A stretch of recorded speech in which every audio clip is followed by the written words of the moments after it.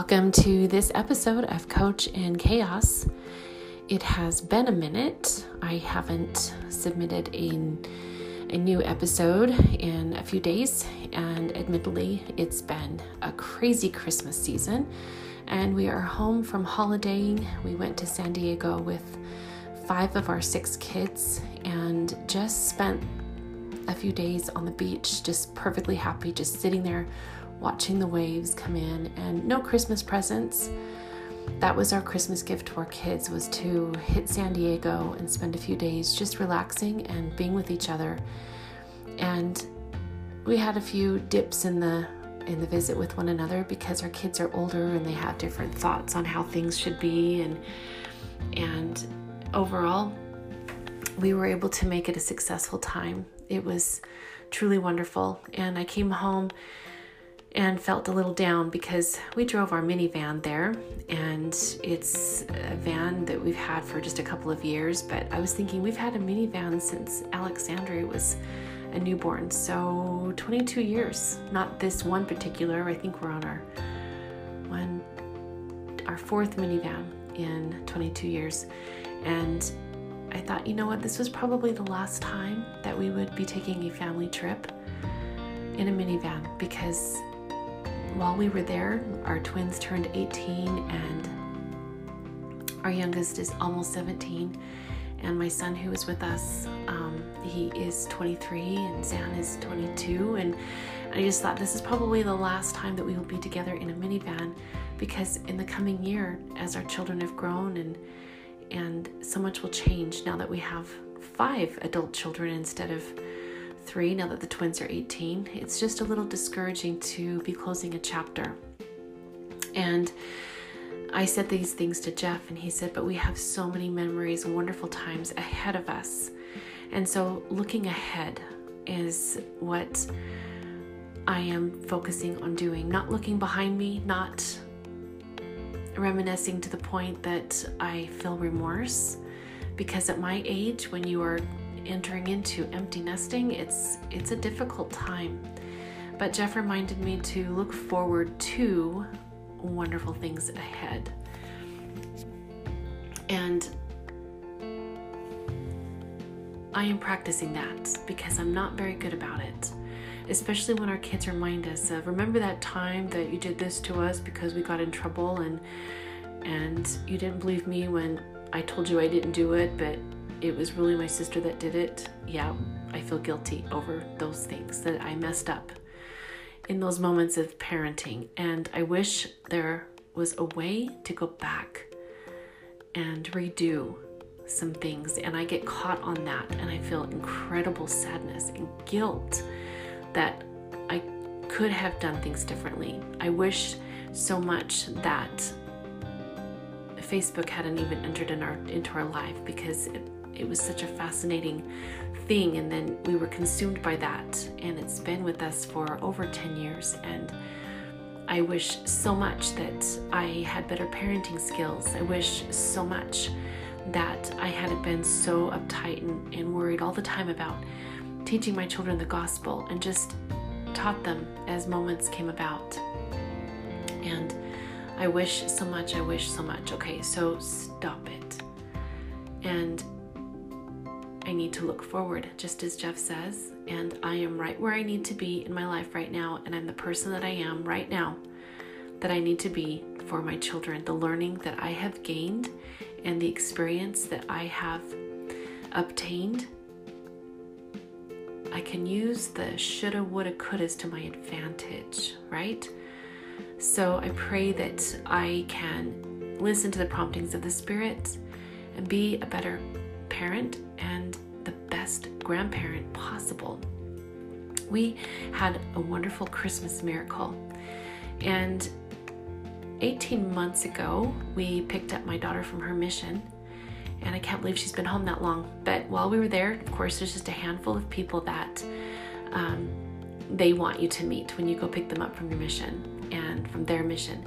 And one of them was one of her converts. His name is Sam Johnson, and she taught him from beginning to baptism, is how they say it. And we had the fortunate opportunity to meet him and have lunch with him on the East Coast. And a few months later, we saw that he had put in his mission papers and he was called to San Diego. And guess where we were at Christmas? We were in San Diego. So we reached out to him, thankful for the social media, for those kinds of purposes, that we're able to find one another, and reached out to him as an elder and asked if we could bring him some lunch.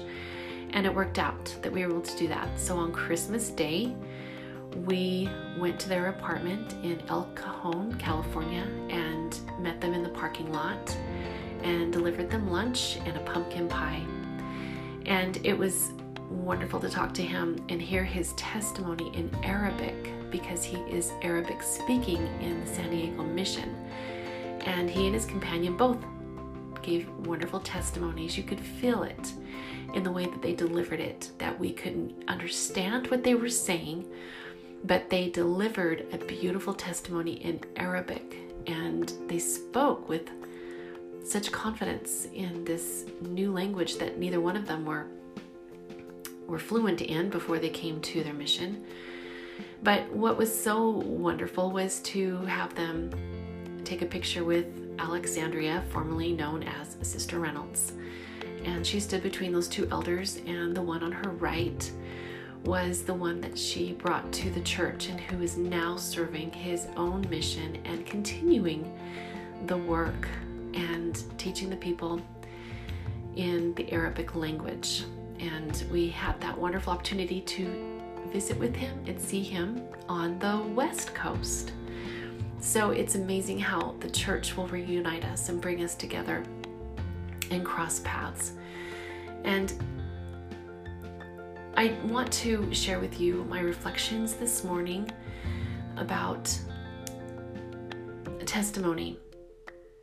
And as those young men are out sharing their testimony, I want to share with you the conference talk, I Testify, by Ezra Taft Benson from October 1988.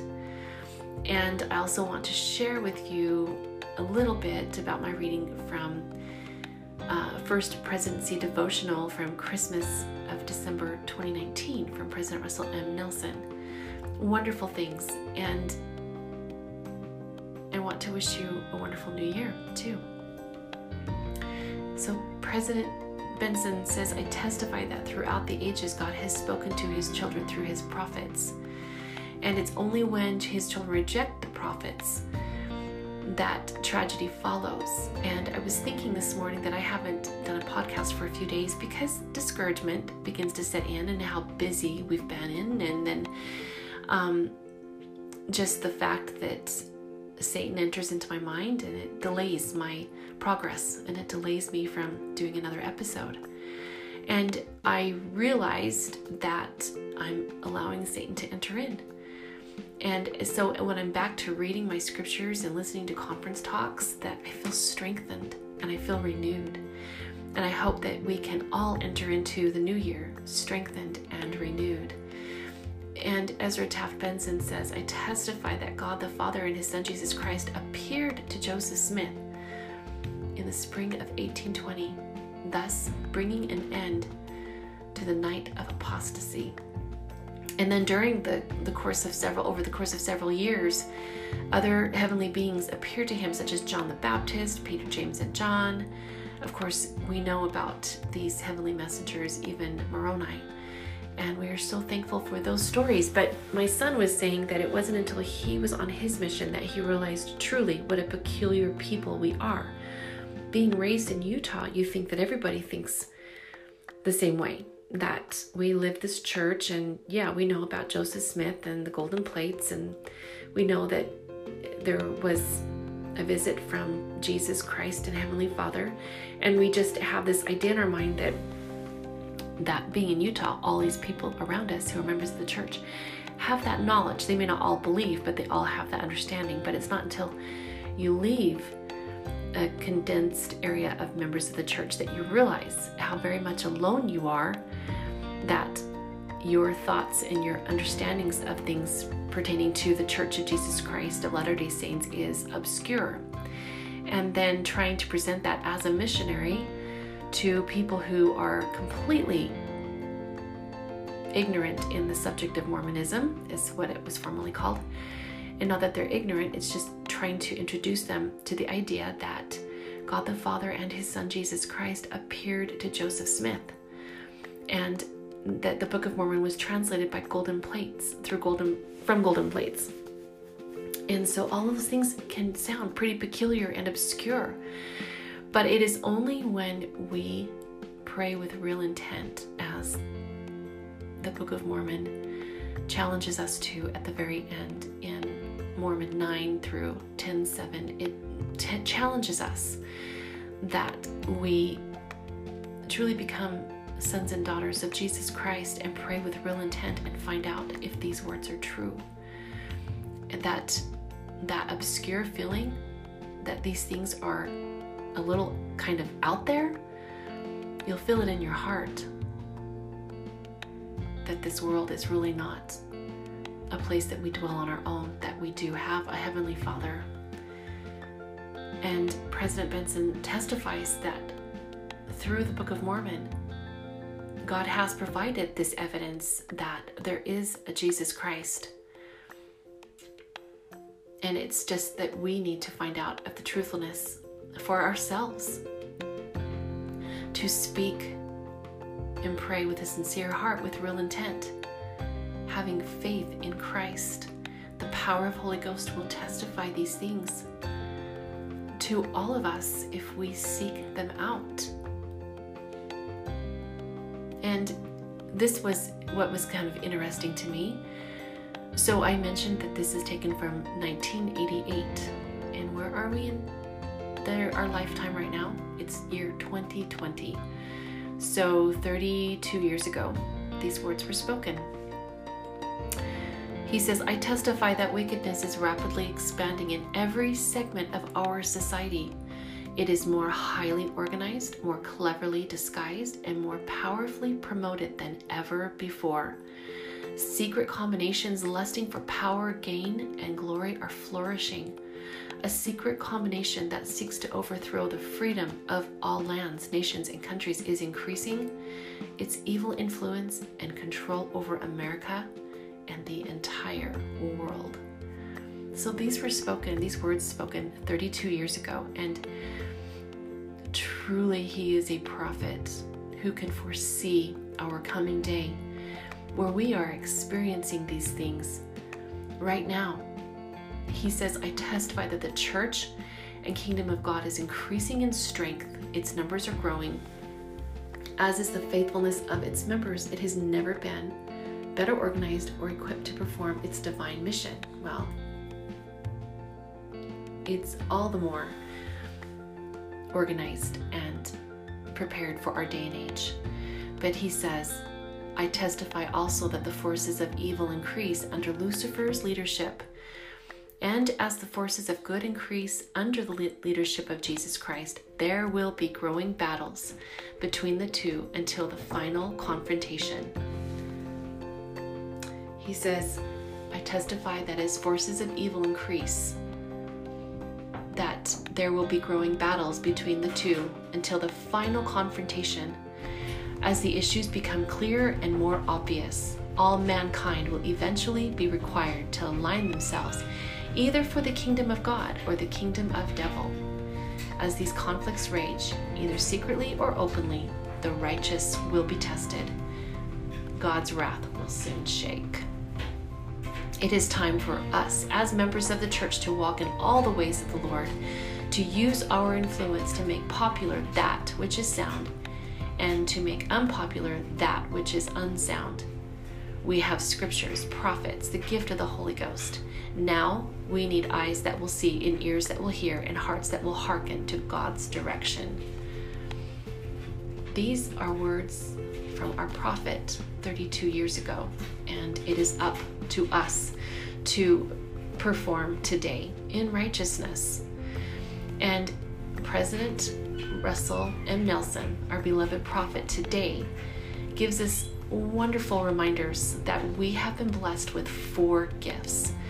One includes the gift of love, the capacity to love the unlovable, and those who are not only that do not love us back, but presently persecute and despitefully use us.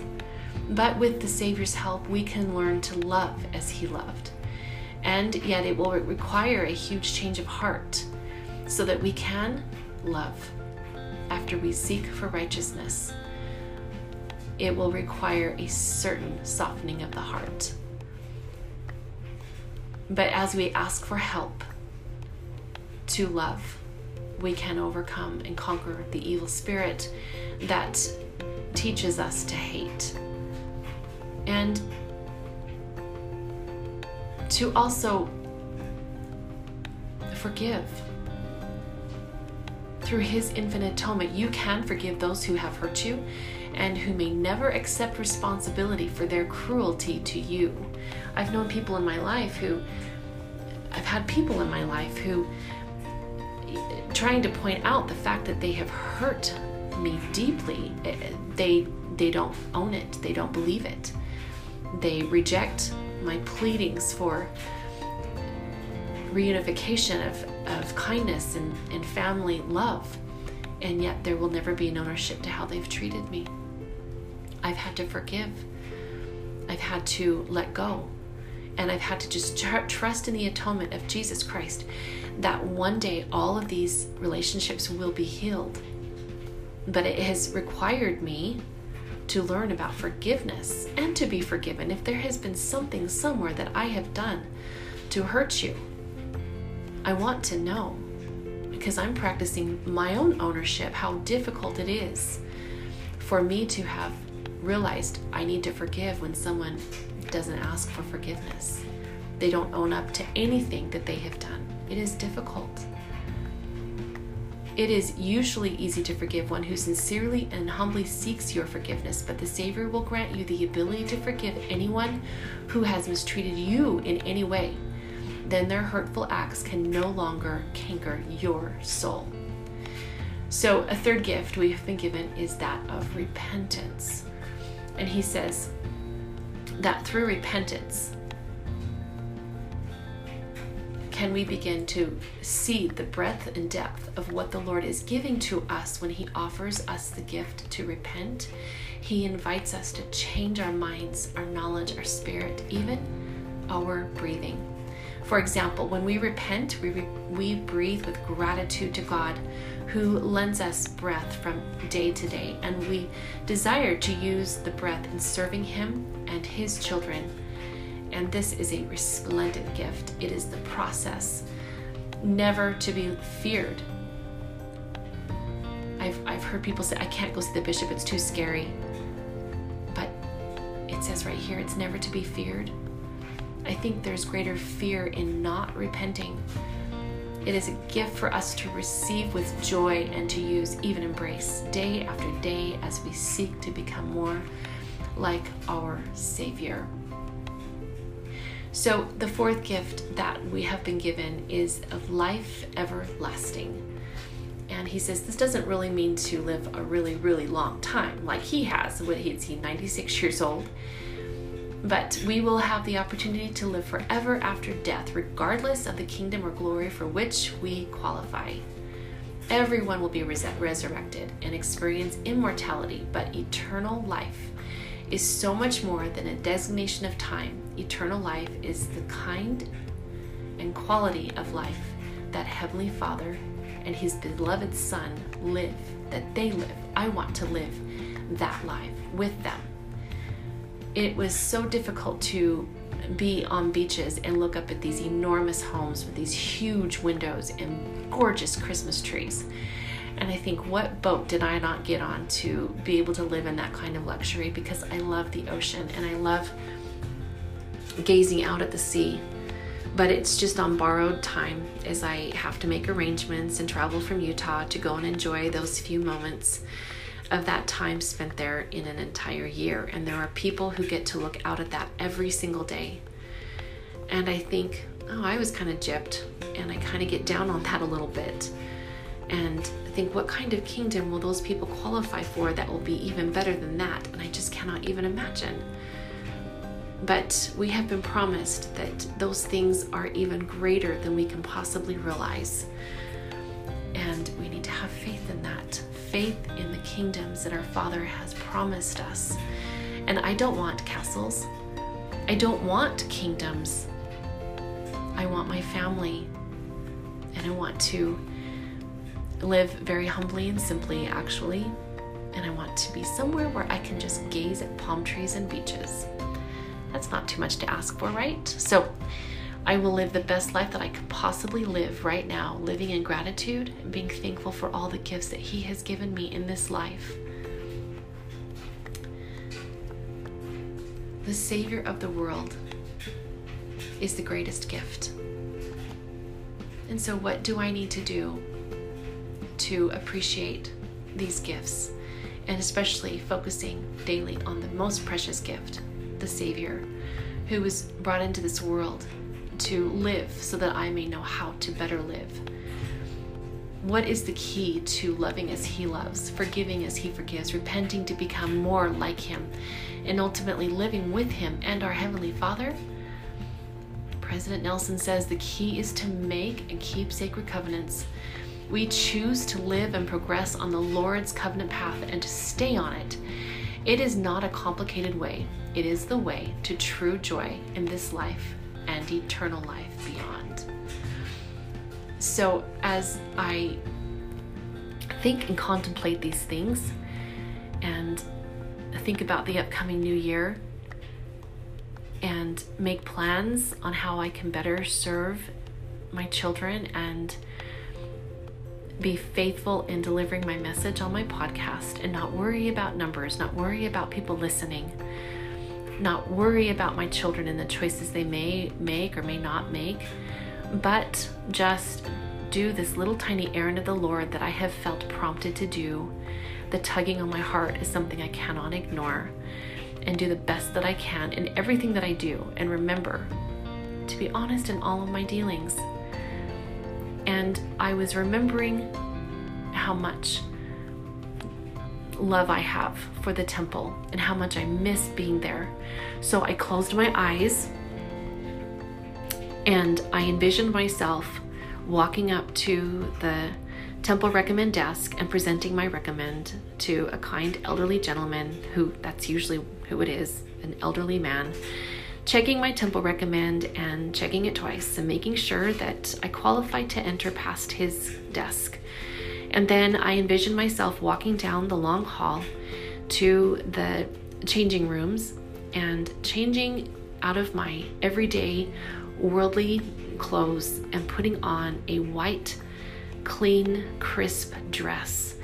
And yes, the thought goes into my head of, oh yeah, it feels snug around my waist. I need to lose weight. Oh my goodness. Let go of those things.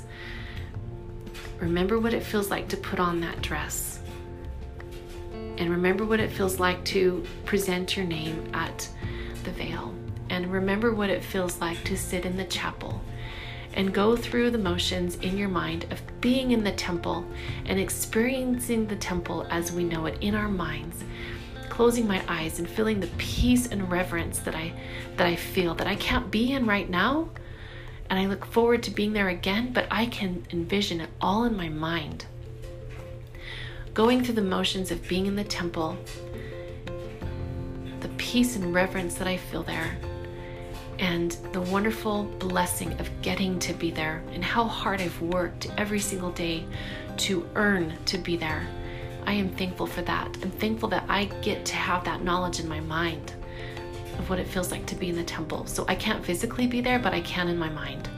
So it was a wonderful thought, a wonderful process to go through in thinking about the temple. So I am grateful for this opportunity that I get to be here right now with you and sharing with you my testimony, my love for my Savior, prophets of old and prophets today, to share with you my Christmas miracle and watching my daughter stand between the two elders serving in San Diego and the one on her right being her own convert. And what a blessing that was to see his work go forward. Thank you so much for joining me on this episode of Coach in Chaos. And may you have a blessed new year and that 2021 will be better than ever. Thank you for joining me. I'll see you next time on Coach in Chaos. I am Shari Reynolds.